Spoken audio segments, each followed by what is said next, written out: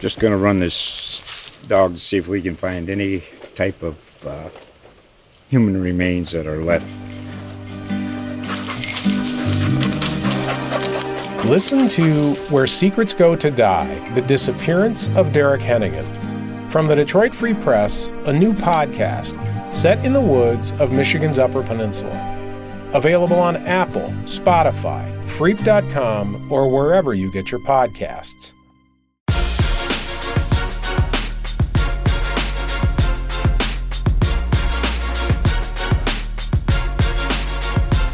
Hey everyone, welcome to another episode of the NoleSports Podcast. I'm Jack Williams here with Essen Kassem, and today we're just going to be doing what we normally do, just talking about everything going on in the FSU athletics world, from football, softball, baseball, men's and women's basketball, getting towards the end of their regular seasons. The combines this week as well for football and the NFL. There's a lot going on here in the Florida State world, but yeah, we'll just kick this off and jump right into it. It's a big day right now, it being the leap day, February 29th, and the combine is starting today. We're really going to get into action, seeing, a lot more results coming in around 3 p.m. It's currently 2:30. By the time this gets up, the combine will be, that part of the combine will well be over, but, we're just getting ready and getting hyped up for everything right now. Essen probably can go through a little bit more of what's going on right now at the combine, but yeah, Essen, handful of Florida State guys that are up in Indianapolis right now. Yeah, a dozen players up there, the third most behind the defending champion Michigan, and runner-up in Washington. I think Michigan had 16 players, Michigan had 18, Washington had 13, so Florida State with 12. Today, Jared Verse, Braden Fisk, Fabian Lovett, defensive lineman, Tatum Bethune, and Kalen Deloach, linebackers, are up there doing we got measurements earlier today for a lot of them. And we're getting some, they're going to do field events today. Field events, it's not track, but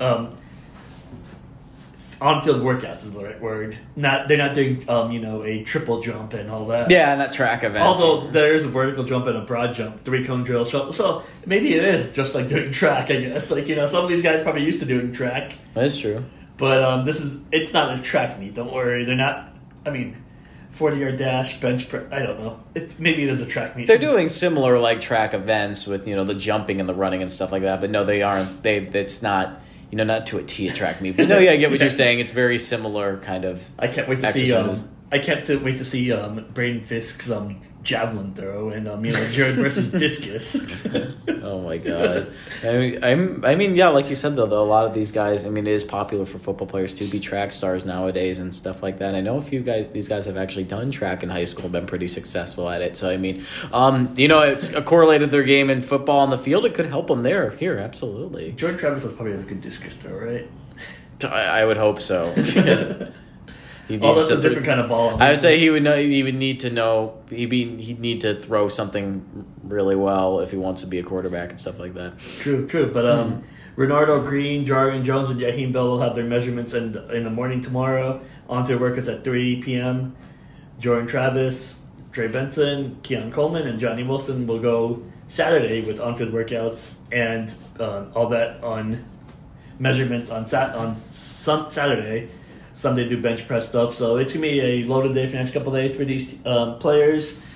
Be an important week for some of these players because it's going to determine where they go, how far they go up and what they can do with their draft stock. Because I think we talked about it.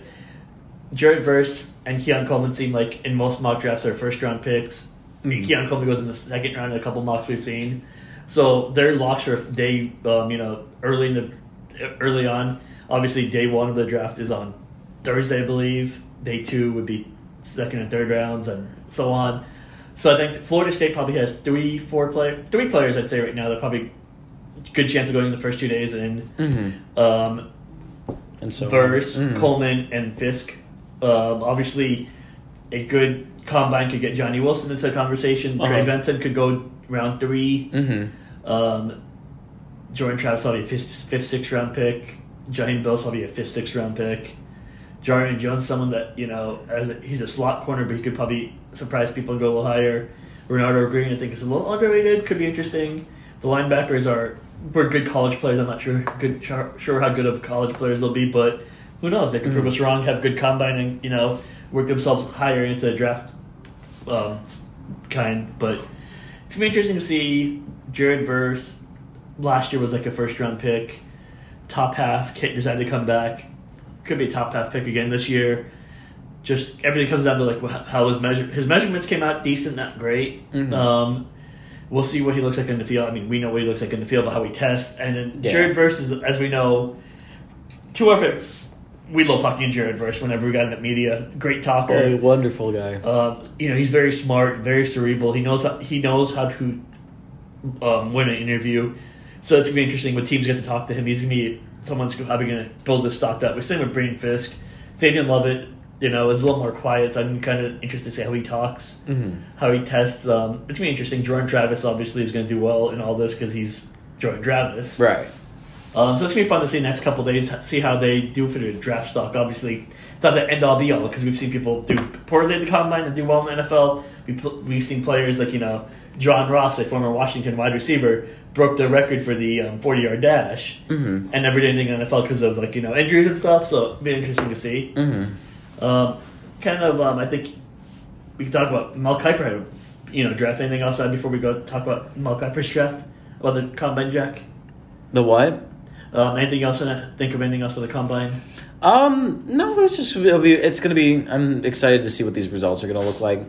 I mean, like you said too, this is a big week for them just to show and perform and what they are capable of. Obviously, we've seen what they've done at the college stage, and this is one of the bigger tests and just seeing where they're going to clock in and time and distance and all that comes in and stuff like that. And it's going to be interesting to see where everybody ranks up and stuff like that. As you mentioned, there could be some surprises in here too, and just see some guys that have been performing well. I mean, Braden Fisk is someone who, really turned a lot of heads at the Senior Bowl. Maybe he can, continue doing that here at the Combine as well. He's still pretty highly ranked when it comes to these next-gen stats that kind of rank where each guy is according to this model that the NFL has right now, and he's currently up there right now. So I think I'm kind of interested to see what he's going to do. Obviously, Keon Coleman, Jared Verse will be exciting as well, and just all these other guys.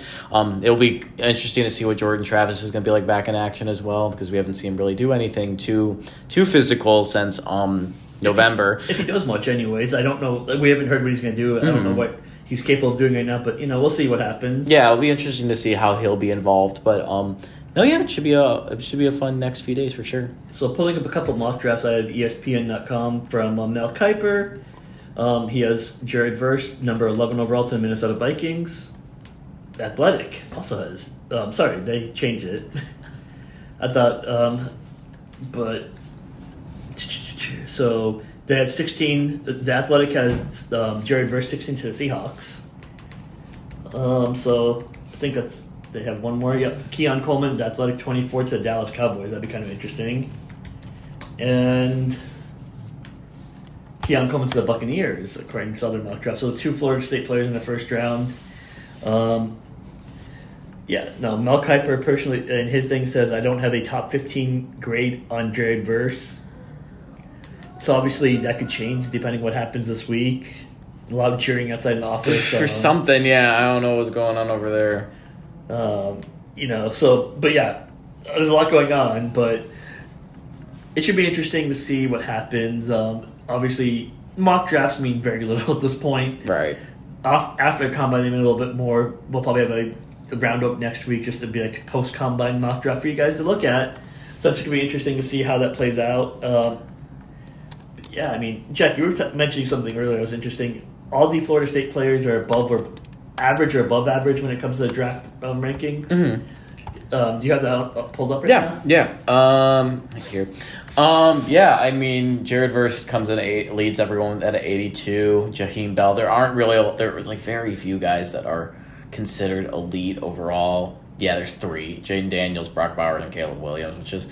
That makes sense. Let me pull up Florida State again. But Jared Verse is at 82, Jaheim Bell at 78, along with Trey Benson. This is Braden Fisk 75, Keon Coleman 75, Jordan Travis 74, Kalen DeLoach. Really pushing that. Everyone I just mentioned is in a good ranking, so that's 70 and above, and then 70. And I think it's 60 to 70 is average, and then 60 and below is below average, which is kind of sad that there's that category, and it's a little blunt in my opinion, but it is what it is. But Kalen DeLoach, 69, Johnny Wilson, 68, Renardo Green, 66, Tatum Bethune, 65, Jarian Jones, 63, and Fabian Lovett, 61. So, but all these guys are either average or good. I mean, that kind of says something about the program. Yeah, no, I think it's interesting. I think there's probably a couple notable players that are not at the combine, which is kind of interesting. Akeem Dent being one. Mm-hmm. Does he have a profile on there? Akeem Dent. Kind of interesting because that's he is not in the. Well, this is like the combine thing. Combine, so yeah, he's not on here. Kind of surprising he's not there because I think of all the safeties I would tag, or of the defensive backs I would have him as the best, but you never know. I know less than these people, obviously. But yeah, no, so it'd be interesting. I think, I guess NFL Draft Buzz has him as a UDFA, which is an undrafted free agent. I guess his height works against him, his hands, arms, but all of that. But let's see, Renardo Green, someone they posted about, they have him as a pretty high grade as a safety, 83.4, and this is NFLDraftBuzz.com. But yeah, no, I mean, should be interesting to see how this next couple of days play out. Absolutely. I'm obviously interested to see how Keon Coleman tests out. I think he's probably like the third or fourth best receiver in this class now that we've kind of let probably fourth or fifth. Because I think there's no question Marvin Harrison's number one. Mm-hmm. Rome Duze from Washington's number two. He's really good. Malik Neighbors probably could push him for that number two spot. So it's a deep wide receiver class. Keon Coleman is, as you saw at Florida State, very talented, very dynamic player, but we'll see how he could run routes and win routes in the NFL compared to, it's different, obviously. Oh, absolutely. It's like watching, a high school player come from high school, you learn a new level. It's Yeah. the same that, so it's going to be a shock for a lot of players, but It's a whole different, it's a whole different game. Yeah, absolutely. definitely. So that's for future, or I guess ex-Noles. I get, or once in a while, always in a while, I don't know, but those are from former players. Next week we get a small glimpse of current players. Jack, a tour of duty next Thursday. Yeah. We get to see a small glimpse of the workouts. It's gonna be interesting to see because obviously we have not been out there. So if I remember correctly from last year, we get in the morning, watch them do workouts.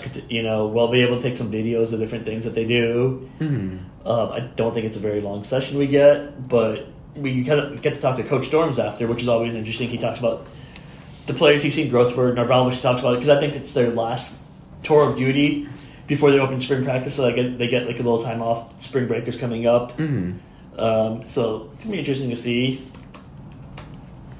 what we get next week. What do you think, Jack? What are you looking forward to next year? For Tour of Duty? Tour of Duty, I said next year. Yeah, I was like, I'm honestly, I'm kind of just like everybody. I'm kind of just looking forward to just seeing all these new guys. Obviously, the big thing is, I think for everyone, the big thing is just seeing DJU, and seeing how he's going to fit in with everything and stuff like that. That's what I'm kind of excited about. Seeing him incorporated into everything and how he's going to mess with this offense as well.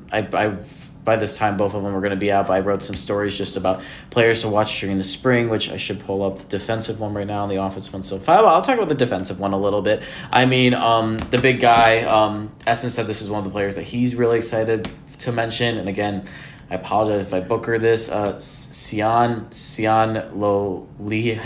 I think Sion Lolehe. Sion Lolehe. Yeah. I mean, if you look at the stat lines that he's put up, an all Pac-12 second team defense, I mean, this is a guy that's going to fill up a big gap on the defensive line, and I'm really excited about to see and just how he's going to perform as well. Someone who's really well built too. Patrick Payton is another guy at the defensive end as well. I'm excited just to see his production in general. Just the year he had last year, took a little second for him to get going, but he's really just brought a ton of energy, ton of passion. He's just always a fun practice player to watch. The defensive back in the secondary, that's just going to be a fun position, period, to watch with Azaria Thomas. Who else did I have? Shaheem Brown. Shaheem Brown had a really big year with those 53 tackles. Just seeing these guys grow on the defensive end is going to be huge. DJ Lundy, there's all the controversy of him leaving and then coming back after FSU had that loss to Georgia. it's going to be interesting to see how he's going to lead a little bit more bare of a linebacker room. Josh Farmer alongside Daryl Jackson. Those two are good friends, and just seeing their impact on the defensive line. Those are kind of the ones I hit on a little bit just on the defensive side of the ball. But yeah, I mean, those. I guess I could leave it open for like you should read the offensive stories well to see what I had to say there. But those are the guys I'm excited to see on defense. It's going to be offense. You could just probably name them, let them see. Yeah, I mean, obviously DJU, Brock Glenn at quarterback as well, just because he was. I don't think Brock ever predicted that he was going to be in this position that he's in right now, going into his second year, being kind of shoved into games, get into the Orange Bowl, ACC, a rivalry game. After an injury, dealing with injured all year as well. Yeah, I mean, it's going to be interesting to see where he comes in and where he's coming in as a sound backup now, and then see how that growth is going to progress from there. I have a few transfers right now. I'm trying to think the guys that are currently on the roster. Kentron Poyeter, I was a little harder on him on my story, just talking about that this needs to be a big year for him. We obviously referenced that spring showcase over and over again, but he was out for injury for a bit in the season early on, but then when he came back, it just really didn't jump out as much as I think people were going to expect. He had a pretty few good games and stuff like that. He almost had his first touchdown of the season against Wake Forest, got called back to a holding call. But this needs to be a big year for him as well. There are two transfers that I put on that I cannot think of right now. Maybe you might be able to help me here. The Malik Benson, Malik Benson, wide receiver, and running back Roydell Williams. Yes, those two. Alabama transfers. Roydell Williams was the top JUCO prospect 2 years ago or a year ago. He came off. These stats weren't crazy with Alabama, but just talking about what he did in JUCO, and there's a deeper room in Alabama as well. So yeah, and I mean this is a player too that could be molded into something great coming up as well. There are two starting positions left open right now. With Johnny Wilson leaving, Keon Coleman leaving, so he's one that a lot of people might be predicting that he gets into that outside position there. So it's going to be really exciting to see how he meshes in the offense. I don't think he's going to be as dynamic and flashes Keon Coleman was when he walked in here, but this is a player that could be really exciting early on. And then, is it Roydell Williams was the other one? Williams. Yeah, running back too. This is a position that's open as well with Trey Benson leaving. This is a guy that had around 500 yards last season with Alabama. Not crazy stats compared to Trey Benson's 900, but this is a guy that's been building throughout his entire career, and this could be the year that he kind of really kicks the door down. Obviously, there's some. I think he's a good player that could be starting as well alongside Lawrence Toafili. I think that's I'm sorry. I had one more. It was Kyle Morlock was on there as well. The tight end room was really deep last year with him and Jaheim Bell and Marquiston Douglas. Even Preston Daniel was helpful at times as well. Bell left. Douglas transferred. Daniel transferred twice, actually. He was at Buffalo and then went to Miami of Ohio. So Morlock is kind of the one guy there, still kind of the veteran guy there right now, considering he came and made the switch from D2 to D1 last year. And, had an impressive year as well. It's going to be interesting to see how he steps up, too. But, yeah, those are the guys I'm excited about. I think I'm also just going to be excited to be watching football again a bit, too. Kind of getting back into the swing of things. As chaotic as it does get, and it can get a little old from times after it's day after day of practice, it's still fun to be out there, and it's an energetic environment, stuff like that, so it's exciting just to have things ramped up again too. No, we get tour of duty on March 7th, Thursday, March 7th, Monday, March 18th, pre-spring media luncheon when we get to sit with the coaches and talk to them. Tuesday, March 19th is spring practice number 1, and then March 22nd is going to be the FSU Pro Day. Yeah, that's gonna be wild this year. So it's last year. It was a bunch of people there, but everyone was there to watch one person and Jamie Robinson. No, it's gonna be a little bit more crowded. It's gonna be a little bit more crowded. The 12 players at the combine and a few other players that could sprinkle in. Jack, you're gonna hate this. Why am I gonna hate it? What are you gonna say? Last year, Tour of Duty started at 6 a.m. Are you kidding? Nope. Are you? I just found the email. I can't swear on here. What? 6 a.m.? Yep, it was 6 a.m. last year. So if y'all don't know me, which I think you all most of you do, but like I hate waking up early, and like I have to, and I am gonna force myself to go, but because I need to go. But like, oh god. So how long does it go for? How long does it usually go for? Let's see. I don't remember last year the timing, but I just remember it was early. I didn't remember it was that early, but it's gonna be fun. That's early, dude. I had a story up by 9:30 if that helps at all. Oh my gosh. Yeah. So next week, actually, you guys are gonna get us to. I'm just gonna do an all-nighter, which is probably even worse idea. So, well, you guys will get a taste of that on the podcast next week because we're gonna go straight from the tour of duty come back to the office and record from here. Well, so it's gonna be interesting to see what mood we're both in after that. Oh my god! But yeah, I know. Well, I know last year we got, just looking back at I pulled up the stories from last year. I think we did a 5 takeaways. 5 things learned from Tour of Duty up in the media, which was interesting. You know, last year we learned about high expectations for 2023. Surprise. Mm-hmm. Winston Wright was rounding back into form.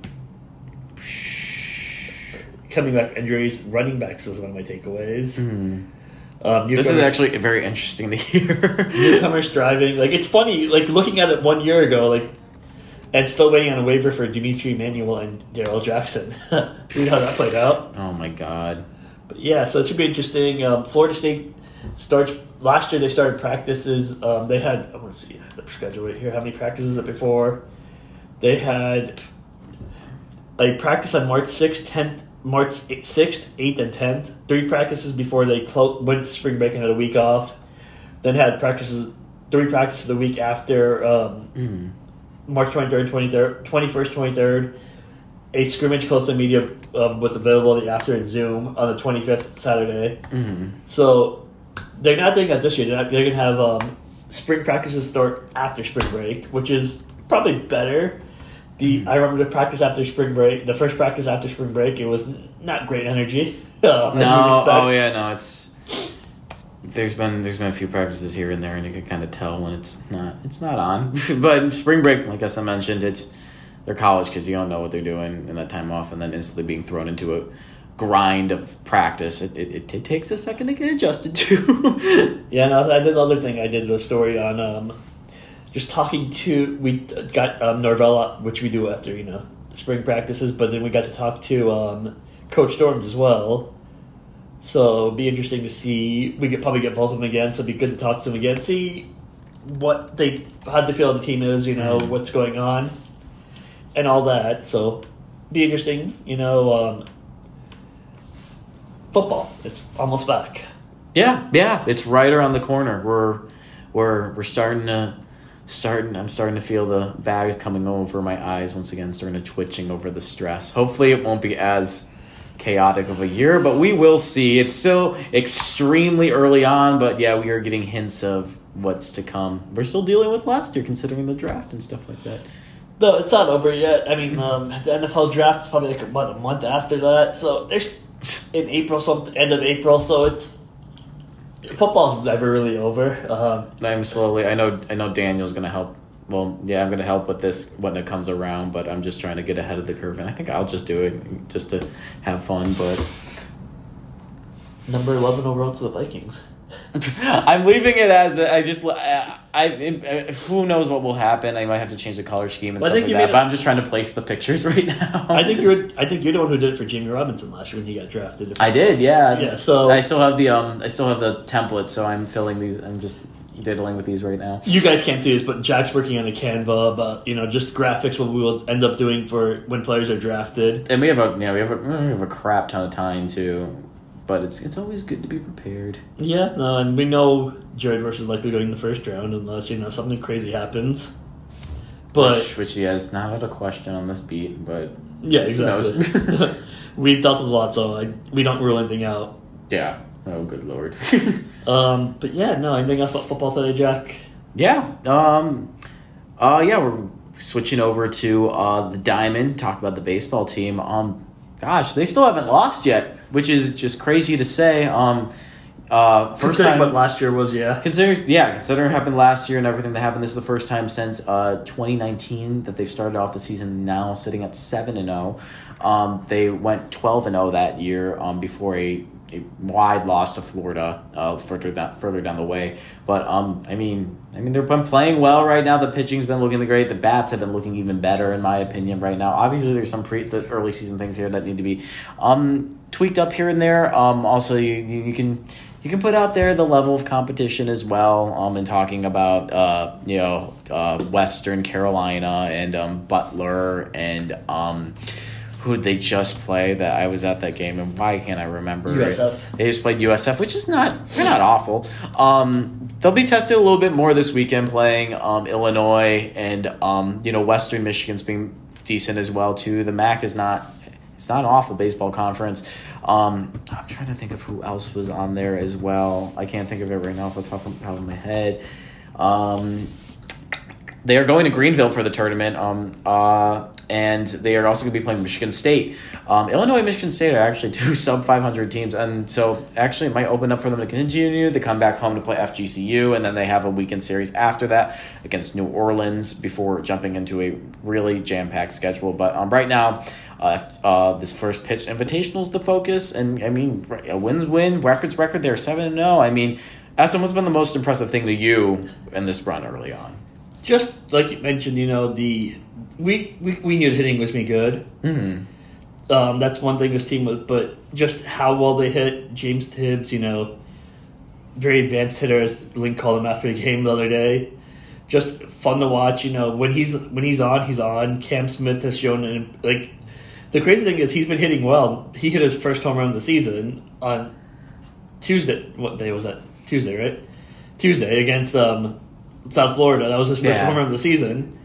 So, just a team that has power up and down the lineup. They have good bat control. They have speed when they need it. Mm. That opening weekend, we saw them steal a bunch of bases, and then since then they've kind of slowed down on that. But they have the speed if they need it. They have the power if they need it. They have a little bit of everything. Yeah. An offensive lineup. Pitching is still going to be a question mark because they haven't really faced a ton of teams yet, great teams yet. I do think you have something special in Cam Leiter, and Jamie Arnold in the 1-2 roles. But beyond that, Connor Whitaker. I keep getting that name wrong. Connor Whitaker. I get it. Connor Whitaker has looked good so far, and I think what you have in him. He's a solid pitcher. He's not gonna wow a lot of people on a lot of occasions, but he's a very solid pitcher. That's going to get you a solid 5-6 innings, rack up strikeouts, get outs, and just be pretty solid overall. Mm-hmm. We talked to Link today on a Zoom to preview this weekend, and he talked about Yoel Tejada. Not Tejada. I can't remember. I think you got it right. It's not Tejada. It's Tejada.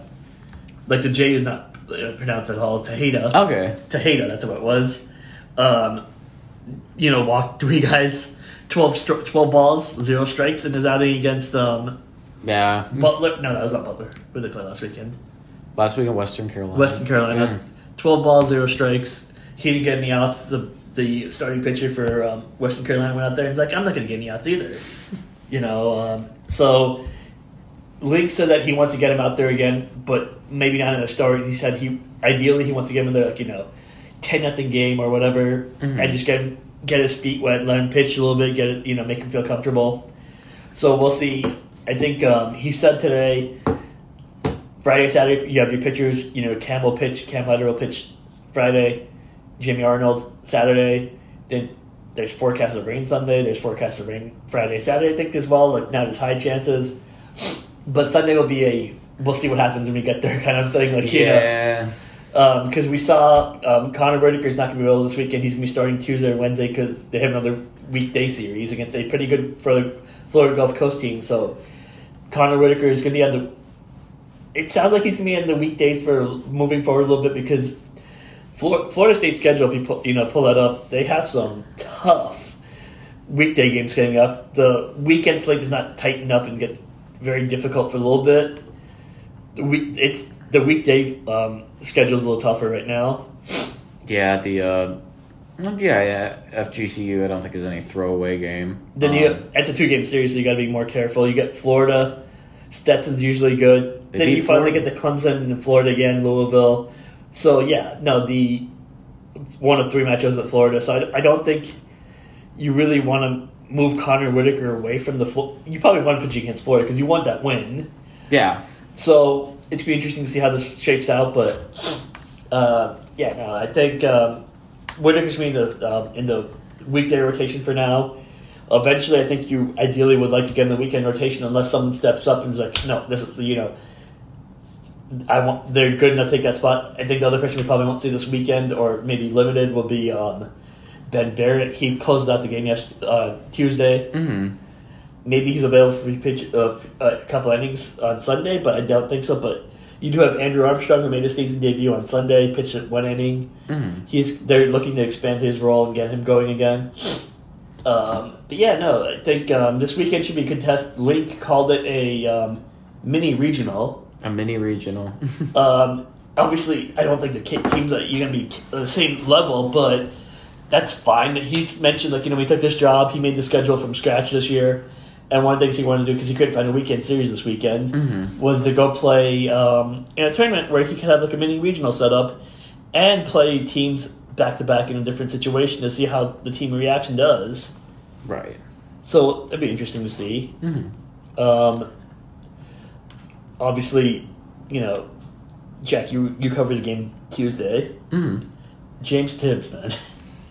I covered him Sunday. In his last 2 games, he has 4 home runs. I mean, the guy's just been lights out. He's been, just his hitting abilities. He talked about after the game too, just how he's really been able to grow into. Oh my god! All right, I'm just stop fooling around with this. It's driving me crazy. It's just his hitting abilities are impressive. He talked about just how he's really grown into this role, and it's allowed him to really. I don't know if slow down the game is the correct word, but he's been expecting. That's what he used. He's been able to expect things a little bit more and see what's coming a little bit more and stuff like that.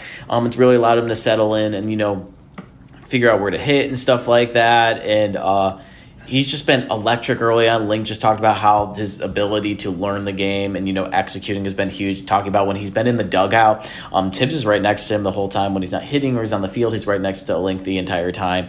Just learning the game, he's just been kind of a scholar of the game right now, just learning about what to do. And it's really, you want to talk about just the test of what you've been learning. He's really shown out, and I think he's now up to 5 home runs early on, and he's been lights out for them right now. It's been interesting with some of these games too. I know the few games I've been to, I can't talk too much on the Western Carolina series because I wasn't there, but I know with Butler and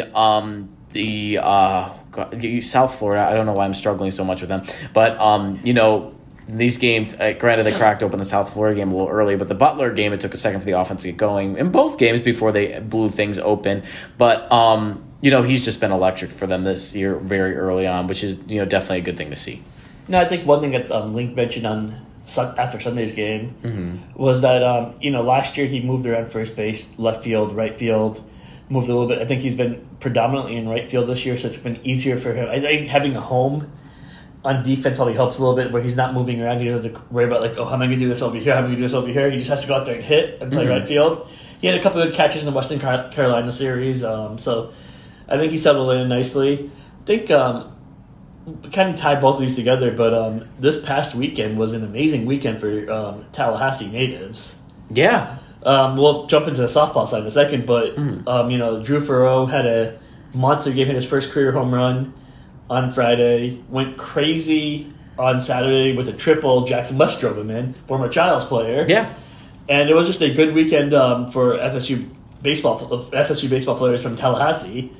See if I can pull the story quickly. But it's, I want to pull up their stats to tell you exactly how good of a weekend it was. Because Drew Farrow was a monster, to say the least. He went 3 for 4 with 4 RBIs on Sunday, and added another stolen bases, 4 stolen bases of the year. For the weekend, he was 8 of 11 with 4 doubles, 1 triple, 1 home run, 6 runs scored, and 7 RBI. So monster weekend. He also, just for fun, drew 2 walks and had 2 sacrifice flies. Just for fun. He's all over the field. Yeah. Yeah. No. So a great weekend.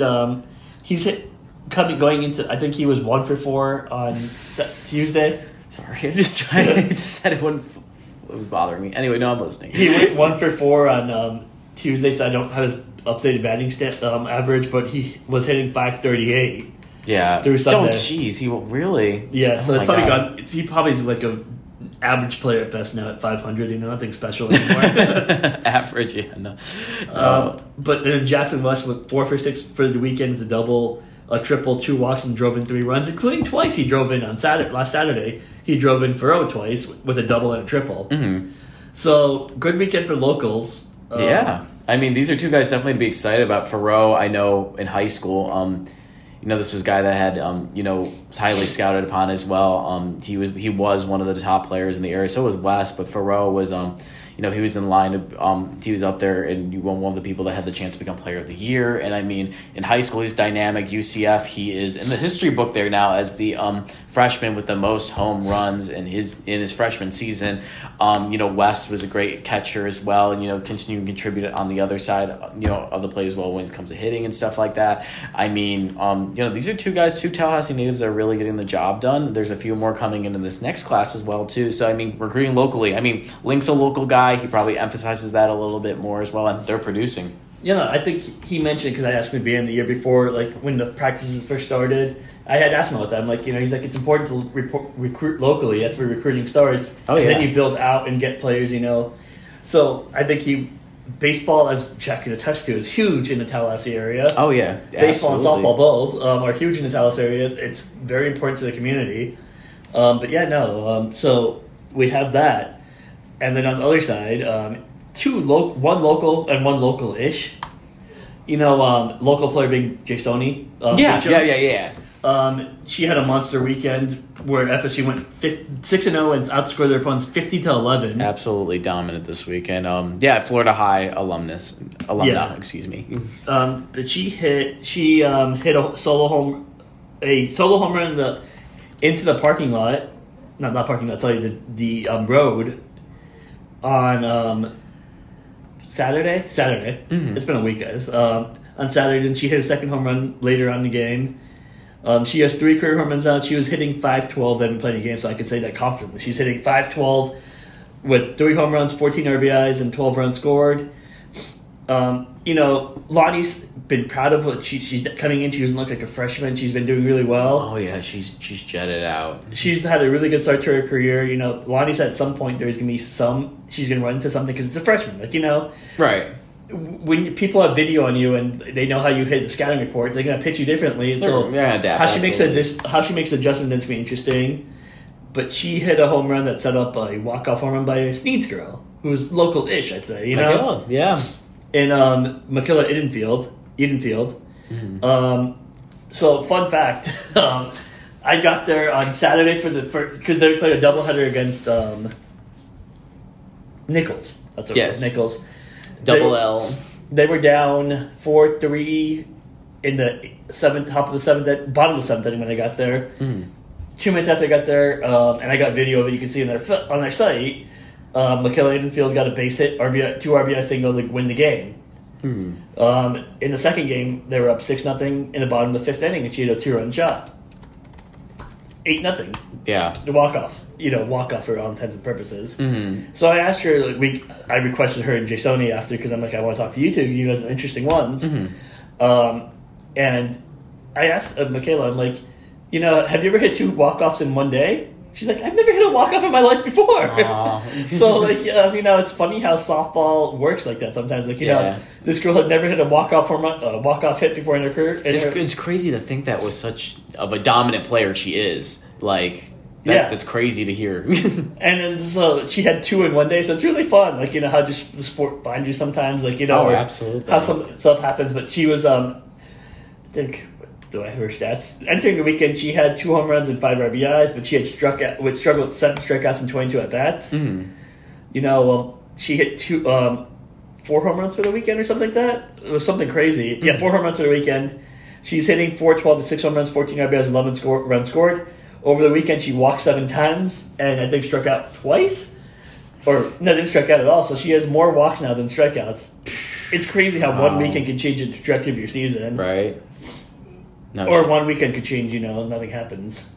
I mean, she. I think we were talking about this too as well. That you could tell she's really starting to find her bat now in field. I think we talked about it on last Thursday in the podcast. I said, I don't think she's this offense is performed really well. I don't think she has, really. I don't think her bat's taken off yet. Lo and behold, that weekend she went off. So who should I pick this weekend? Who should you for this one game this weekend for the double jinx? Yeah, yeah. I mean, Isa Torres is going to have a huge weekend, huge game.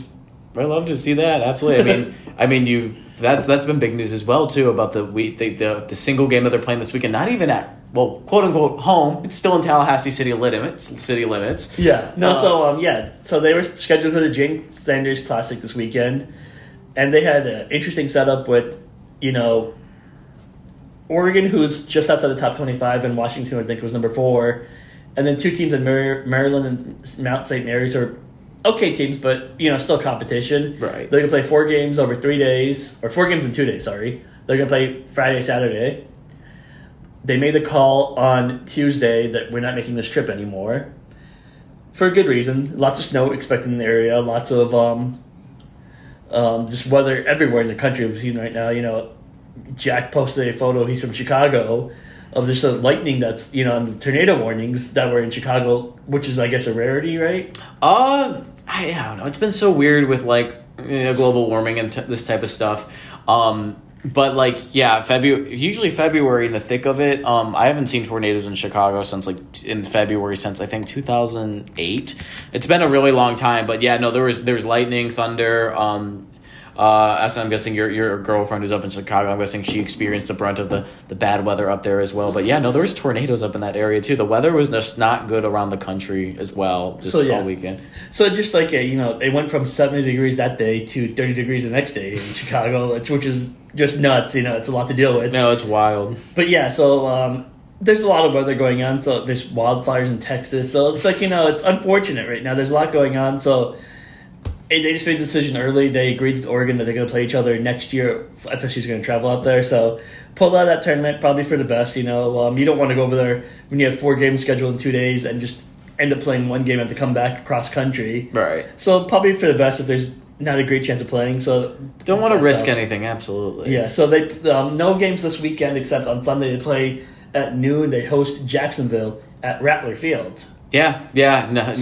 No Joanne Graff this time. It's they're over on the not too far, but still not at home. It's very interesting that game's gonna be over there. But free of admission, no televised, no, it will not be streamed, and fans are told to follow along at statbroadcast.com. Mm-hmm. I don't think we'll be at that game just Sunday because it's just logistics and stuff, like being late and then 1 game only. Yeah.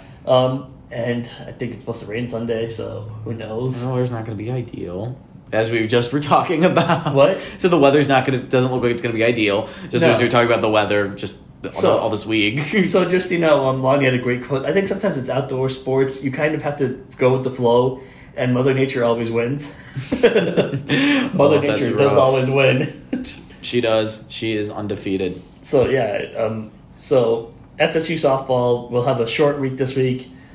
They play again. They play 1 game this weekend. Play Florida Gulf Coast next weekend. Mm-hmm. And then you get into March is going to be. It's going to be quote unquote calmer for them earlier this month. It's not March yet, but it's going to be tomorrow.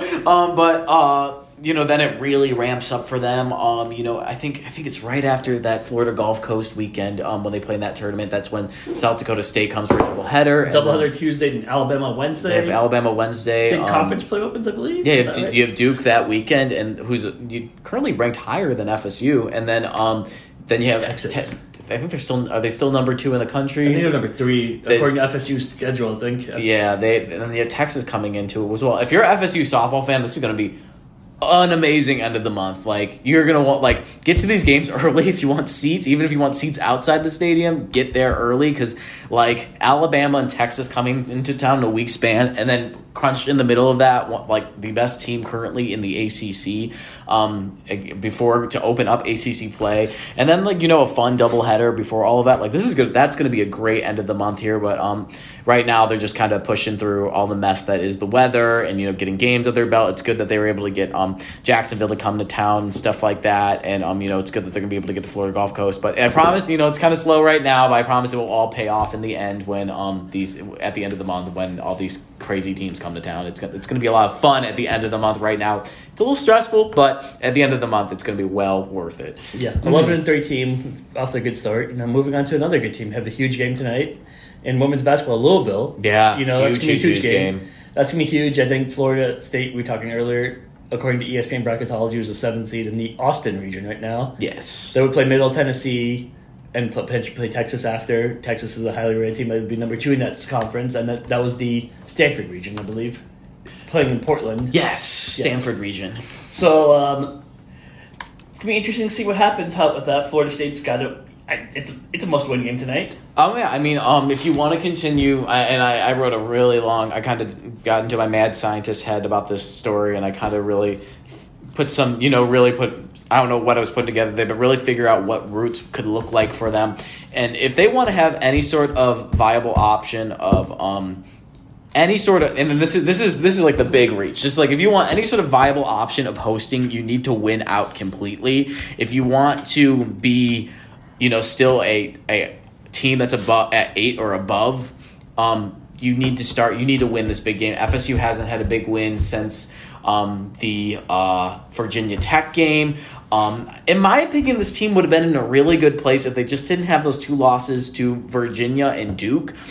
Just a bad loss to Virginia and just a really wide bad loss to Duke on the road. Outside of that, if you take those 2 losses out, their resume isn't that bad. Essen, has talked about that really exciting game they played against Notre Dame on the Painted Pink night that went to double overtime, and FSU had their moments, just couldn't close out there. You can argue against NC State. That was when Tania Watson was on that ridiculous role of just scoring 30 a game. And they had their moments there to close that out. NC State was number 3 in the country at that time. They had their moment there. Just couldn't finish out there as well. Syracuse got a little bit away from them as well. At the same time, that was when Syracuse, I don't think a lot of people were looking at them at the time.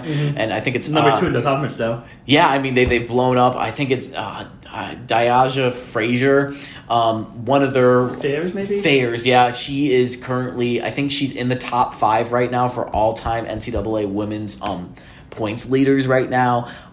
So I mean, that's a team that kind of, I won't want to say they came out of the blue, but they ramping up for a good time as well. Their coach, I can't remember what her name is right now, but she used to give me nightmares when she was coaching at Buffalo, and she was coaching at Buffalo, the women's team, and Ball State always had a really good women's team, and we would always play Buffalo, and Buffalo would always beat the crap out of Ball State, and their coach is now the head coach at Syracuse. Nate Oates, at the same time, was the head coach over at Buffalo as well, and would terrorize our men's team. That's when Buffalo was untouchable at the time, and eventually Buffalo ramped up and became really good, pulled off the upset over Arizona in the first round NCAA tournament, and then both coaches went different ways. Anyway, we're talking about Buffalo right now, but not talking about practice, talking about Buffalo. But yeah, I mean, this Louisville game is a must-win game if this team wants to continue building its resume, and then they close against Clemson, which in my opinion should be a game that you just go wild, and then go wild in the first half, and then when you build up astoundingly, maybe try to get your bench in a little more, rest your stars as much as you can. Essen could probably talk a little bit more about this as well. This is the time of the year too, knock on wood, that Tania Watson ended up getting injured, and O'Mara Gordon later, right before the NCAA tournament, ended up getting injured as well. That hampered FSU a bit. It led to a big upset loss in the ACC tournament when Latson was out. I mean, how important is it now for them? I mean, in your opinion, what goes into their theory of making sure that their starters are going to be okay for, coming postseason rounds? I mean, first and foremost, you got to win both games. If you beat Louisville tonight, that puts you ahead of Louisville in a tie with NC State plays Syracuse tonight. They've lost back-to-back games. NC State has, the Wolfpack has. And Virginia Tech plays in Notre Dame in South Bend. So even if you lose today, yes, in theory, you're still alive for the top 4 in double bye, which we'll talk about for the men's as well in a second. But right now, Virginia Tech is 14-2. They're going to win the ACC, the regular season. Syracuse is 13-4. They probably had the number 2 spot locked down unless they just choked the last 2 games. NC State, Notre Dame, Louisville, and Florida State are a 4-way tie with UNC and Duke sitting right there at 10-6, right behind them for one game out for fourth place. Mm-hmm. Third place, sorry, really. So you're playing for, it's important to stand for all that. But if you win today, you have the advantage over Louisville, the tiebreaker over them as well. Mm-hmm. You already lost the tiebreaker to Notre Dame because you lost them in overtime, but you have the tiebreaker over NC State because you beat them. Mm-hmm. But all that's moot. If you win tonight and you win out, you're 13-5. Louisville cannot get to 13 wins. Notre Dame plays, they play Virginia Tech and Louisville to close out, so they could easily go 1-1, which all you need to finish fourth. And then NC State matters less, but either way, you could get up as high as 3 and get that double bye, which would be huge. Because then you get you would talk about days off. It's a difference between playing. If you get a double bye, you start the tournament Thursday instead of Wednesday. Mm-hmm. And that's a big deal because you mentioned, that's a regular schedule and that kind of, for playing. Right, absolutely. It's something they've been adjusted to. Then obviously you have to play Thursday, Friday, Saturday, Sunday. Right, yeah. But in the moment, yeah. In the moment, but at least you get your regular us going to that Thursday game and then you could ramp up stuff either way. Mm-hmm. And getting a win over Louisville could be a way of, I think we mentioned they're 7th seed right now. Yeah. Get you up to a 6th seed. And then when you do something in the ACC tournament, you might not have to win it then, Mm-hmm. Even if you make the finals and lose a close game to Virginia Tech, let's say, throw out there, Yeah. then you could be in the situation and be like, okay, look at our resume, and maybe you could host. I think it's a long shot still. You probably have to win it all and have a good chance. Mm-hmm. But at least you get yourself in the conversation. So it starts tonight with Louisville. You got to win that game. It's a must-win game. I'm interested to see one thing quickly, pulling up Florida State's schedule this year. Let's see. So last road game they won 71-63 over Wake Forest. At Pitt they won 76-60. At Georgia Tech they won 78-67. So yes, on the road they won. It looks like 1, 2, 3 in a row. Math. 1, yeah, and Miami's on the road as well. So 4 in a row on the road. Mm-hmm. But before that they had a 88-46 awful loss to Duke on the road. Yeah. That was just an awful performance, hard to watch. And then they had a 79-73 loss to Syracuse on the road. Going back a little further, they beat Clemson on the road 78-72, but they had a double overtime loss to NC State. So sorry, you do not have the tiebreaker over NC State. Mm-hmm. Yeah, so they've gone 4-3 in their last 7 road games or whatever it is. So a road game has not been a gimme. They beat Miami by 6. They beat Wake by 8. Pittsburgh was a convincing 16-point win. Georgia Tech was an 11-point win, but Georgia Tech and Pitt are not good teams as well. They're not. So neither is Miami's okay team. So no, this is a must-win game. You got to have one of your better performances on the road. No letdown. Louisville's a pretty solid team. So it's not going to be an easy win by any stretch of imagination, but that's a game you have to win to help yourself out. Absolutely. Get better positioning for the ACC tournament. Because the ACC tournament, the NCAA tournament's important, obviously, but it does not matter until you win the ACC. You do well in the ACC. Louisville's coming off a 73-68 loss to Virginia at home. Really? Yeah. Virginia's team's been so weird this year. Virginia sits currently Talk about 14-13, 6-10 in the ACC, so not great. They lost to Virginia Tech a couple weeks ago. They've lost 3 of their last 5 games. If you're going to go a little further, 4 of 6. So it's a team that's kind of reeling right now. This is a team that you got to take advantage of and beat. Yeah. They just lost a home game to Virginia, so that tells you that Florida State should be able to go in there and win if they want. It's an 8 p.m. game. I didn't realize it was that late. Yeah, it's a late slot for the women's games. Jesus. It's almost like having a 9 o'clock game. Not that anyone has experience doing that. But no. So, yeah, that's what's out there for the women. Big game. We'll see what happens. Obviously, tonight, this podcast will be out before the game, obviously. It's 8 o'clock. So, but yeah, no. Anything else on women's? I think we're ready. No, I think we covered it all. Well, one more thing, I guess. Jack will have a feature on Michaela Tipson. I will. Yes. I'm going to read that. Yeah, I mean, she's just a player that does a lot of, I don't want to say the dirty work, but it is kind of the dirty work, the rebounding, and she does score a lot too. I think she's not as flashy as, Tanaya Latson or Amaya Gordon or Sarah Bajetti, but she's the one who has basically owned the paint this year. Florida State is they're not the tallest team in the ACC, and they're just in the ACC, so they really have to, fight for the rebounds. And Timpson's been doing a lot of the heavy rebounding work and the scoring work as well. She's one of the double-double leaders in the country, one of the block leaders in the country too. She it's just a player that kind of moves. She does a lot, but she kind of moves within kind of the trees and stuff like that. She's very quiet in the way she does it, and that's kind of the kind of person she is too. She's very quiet or reserved, but she she does a lot to really help this team going and stuff like that. And she's talked about a big part of this is through her confidence too. And this year it was really about identifying, knowing that she can do it, she is capable of it, and letting herself know that in having these double-doubles night after night after night, that she is, more than capable of accomplishing it as well. There are a few more details as well, too, and just it was a fun interview to do. She really likes fishing as well. So we talked a little bit about her fishing experience as well and some memorable catches she had, too. But, it should be a fun story. Look out for that coming up soon. But, Essen hinted at it a little bit. Men's team coming off another late-night win. Essen was probably at Tucker till the next day. No, not there. No. They're till midnight, or?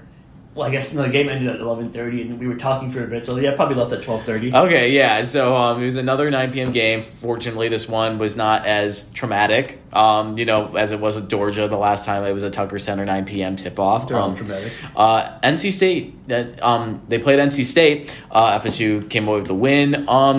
Essen, I guess I watched the game on TV, and then I went to bed after. I guess how would you rate the performance? FSU's been very weird lately. The men's team and consistency. I guess how would you rate this performance? And just are they starting to find some sort of semblance of a flow? Or what did this performance look like to you? And talking about getting consistency back together and just getting ready for critical postseason play and critical end of the schedule play too for regular season.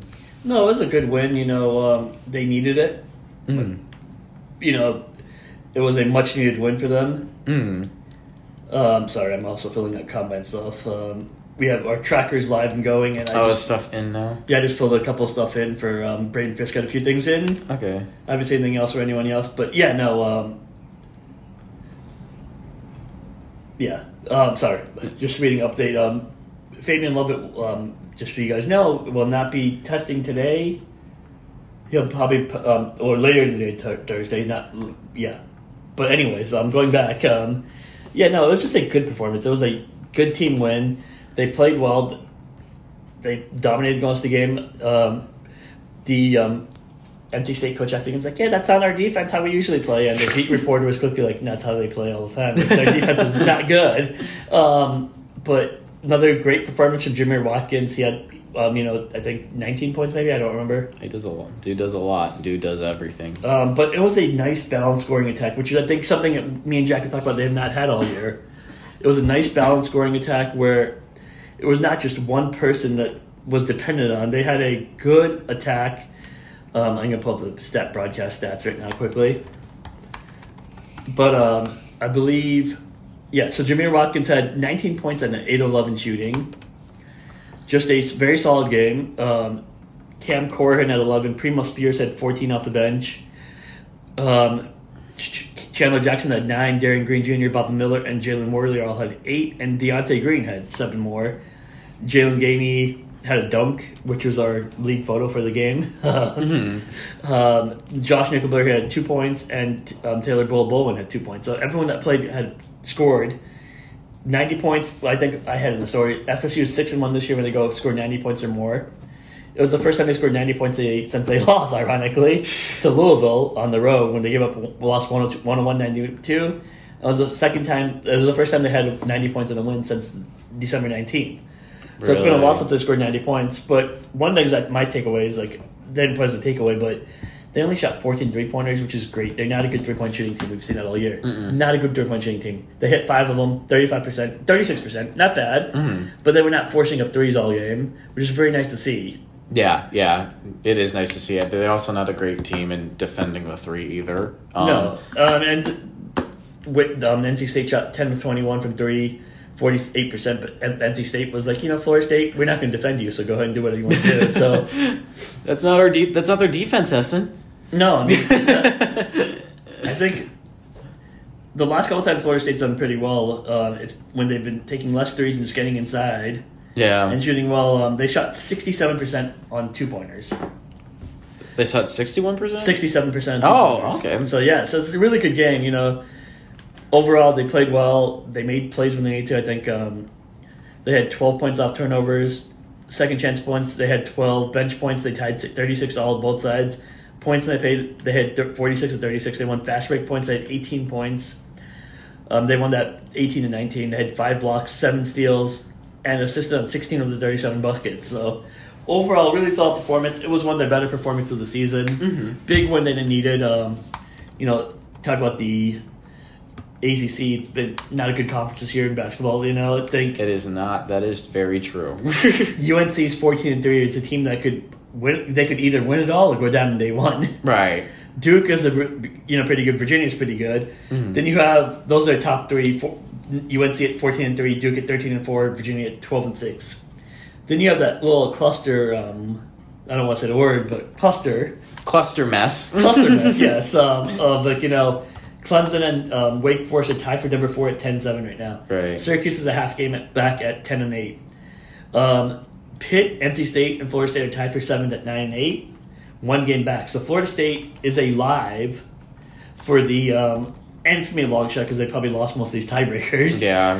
But they're alive for the number 4 seed. They have 3 games left, all winnable games too. Right. At Georgia Tech, they should win that game Saturday at noon. Oh, yeah. At Pittsburgh's their hardest game. That's one of the direct competitors for that 4 seed. Mm-hmm. Pittsburgh's 9-8 this year in conference play. They could win that game. It's a 9 p.m. game on Tuesday. Mm. Luckily, don't have to stay for a press conference after. The face you made when that's just 9 p.m. Is that your trigger word now? Yes, 9 p.m. That'll be after I cover a baseball game. Oh God, yeah. I mean, I think it's a 6:00 game that day. So, but still, I don't have to worry about covering the game. I guess itself. That's true. Watch it. It's a mess in itself. And then they close out next Saturday against Miami at home. So it's. I'm not going to play the scenarios. We're too far away. But what happens? We could probably do that next week on our podcast when we have 1 game left. Right. But Florida State still has a top 4 seed. There's still room for chaos. Yeah. There's still room for chaos, which they need top 4 because they need to double bye. They need to get to the tournament and probably win it to get in because I don't see any other way to get in the NCAA tournament. Right. At 15-13 and 9-8, And it's weird to say, but I would say, and this is again very strange to say, but they're considering how strange the ACC has been this year. It would be crazy, but it wouldn't be that crazy if FSU managed to pull off some sort of run and win the whole thing. However, I don't think that's likely. At the same time, the ACC's just been very ridiculous this year. In my opinion, it's going to be Duke or North Carolina. I don't, Wake Forest could come out of the ash. Wake Forest could come up and, really make things really interesting. And then I'm trying to think of who else is good right now. Pitt's been playing pretty well recently. I know Clemson has been decent. So yeah, I don't know. Like Essen said, I think the only situation they could get in is probably winning out. Yeah, that double bye is important. Yeah, no, going back to let's pull up their net rankings. They went 2-7 in quad 1 right now, which is great. Wins over Wake Forest and Colorado. You're gonna lose more games in quad 1 than you're gonna win. Oh yeah, generally it's hard to win. So, for example, UNC is 7-4 in quad 1 games, so they're not perfect either. Obviously, a far cry, but Florida State's also not UNC. So yeah, that's true. But they're meant to be hard, like you said. Yeah, they're meant to be hard, and they're going to be challenging. Most teams are going to have losing records in quad 1 unless you're UNC, who's been a blue blood forever. Yeah. 6-3 in quad 2 games, you could live with that. That's fine. Mm-hmm. But when you get to quad 3, they're 3-3. A loss at home to Georgia, a loss at home to Lipscomb, and they lost on the road to Louisville, who I mentioned. Not just a loss, you gave up 101 points in that game. Big South team, yeah. Ohio Valley team. But yeah, and then, they have 2 quad 3 games that must-win games against Georgia Tech on the road. And that tells you how bad Georgia Tech is. They're a quad 3 game on the road, and Miami's a quad 3 game at home. Pittsburgh's a quad 1 game. So yeah, you need that one. Even if they went out, they would finish. They would be 16. They'd be 18-13 with a mediocre conference record, and they need to go win a tournament to get in. If you win out, I guess NIT's alive again at 18 wins. Right. It's so hard because I don't know. This has just been a team that hasn't won games they're supposed to be out of. Jekyll and Hyde. That's a great way to phrase it. They were truly. Earlier this year, everyone thought things were really changing when they beat Colorado, and that kind of turned out to be. Is Colorado still decent right now? Or, either way, for Florida State, it looked like it was a little bit of a fluke. It just turned out to be fool's gold a little bit as well, and then I think the biggest surprise for their schedule is that the USF loss doesn't look as bad anymore, considering how good USF has been playing lately. That could have been a really bad loss. Yeah. And it could have been awful for them. Yeah, but Colorado was number 9 at the time. They are probably a tournament team. Their net ranking is 29. They're 19-9 this year. For them, that Florida State win goes as a quad 2 win. Or quad 2 loss, so kind of hurts them a little bit. Yeah, Colorado's 1-5 in quad 1, 7-4 in quad 2, then a perfect 11-0 in quad 3 and 4, which is the tournament resume is. That's what you need to do. You have to win your quad 3 and 4 games, and then just decent. Like, I'm gonna bring it up again. I know it's not popular to bring up this team over here, but I need to go back to Florida. It's where they've handled the transfer portal pretty well and done pretty well over there. Think they are, let's pull up, 3-7 in quad 1 games, 3-1 in quad 2 games, and their quad 2 is a borderline quad 1 with the loss to Ole Miss. Ole Miss was 75, be a quad 1 win. So, but they're 14-0 in quad 3 and 4. Really, if you look at 14-0, 17-1 in quad 2, 3, and 4 games. So they've taken care of business and then won a few big games in quad 1. Mm-hmm. That's how it needs to be handled. And at Florida State, they were a little better earlier in the year in anything. Yeah, and it's just there's wins too. There's games too that they really should have been in it. Like they had a chance the entire time against North Carolina, and then you get to the final 2 minutes of the game and you can't even make a layup. Like there's been situations in this season so far where they've had chances to win out and they just continuously fail to do it. Like. It's granted it's a better year than it was last year. However, anything probably would have been better than last year. Baseball's the same threshold right now as well. Yeah, baseball's a little up in the air right now. It's like you said, anything's better than last year. Still trying to determine what better means right now. But it's gonna be interesting either way about what goes on with this team and heading into the final stretch of things coming up. But it's kind of like you get hit by lightning on a Thursday and be like, hopefully Friday's better. You step on poop, but at least you're not getting struck by lightning. Yeah, so it's kind of like That's an unbelievable analogy. That's why people come to this podcast with these unbelievable analogies. God. But yeah, we'll wrap it up here with a few more sports going on. Beach volleyball's getting started here. We're all sports. Beach volleyball, I think, hosted the Beach Bash this weekend, was it? Mm-hmm. They play number 16 Georgia State, number 16 Georgia. That's literally number next to it. Okay, but number 17 Stetson and number 19 Tampa. You see what I'm looking at? Yeah, I got you. FSU's ranked number 4, so could be interesting to see what they do. They play at 9 a.m., 11:30 a.m., and 2 p.m. Saturday, and 10:45 Sunday. Enjoy, guys. Wow. Oh, my gosh.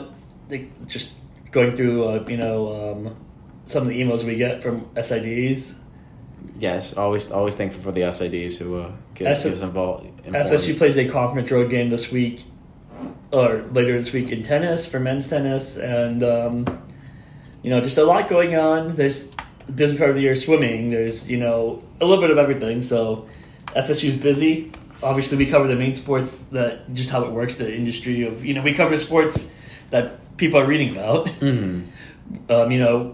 If someone, and we'll put this out there, if someone brings us a good story in anything, we would love to go cover it. Yeah, we're always open to ideas. Absolutely. Give a shout out to Ellie Scope. She was named ACC Player of the Week for women's tennis. So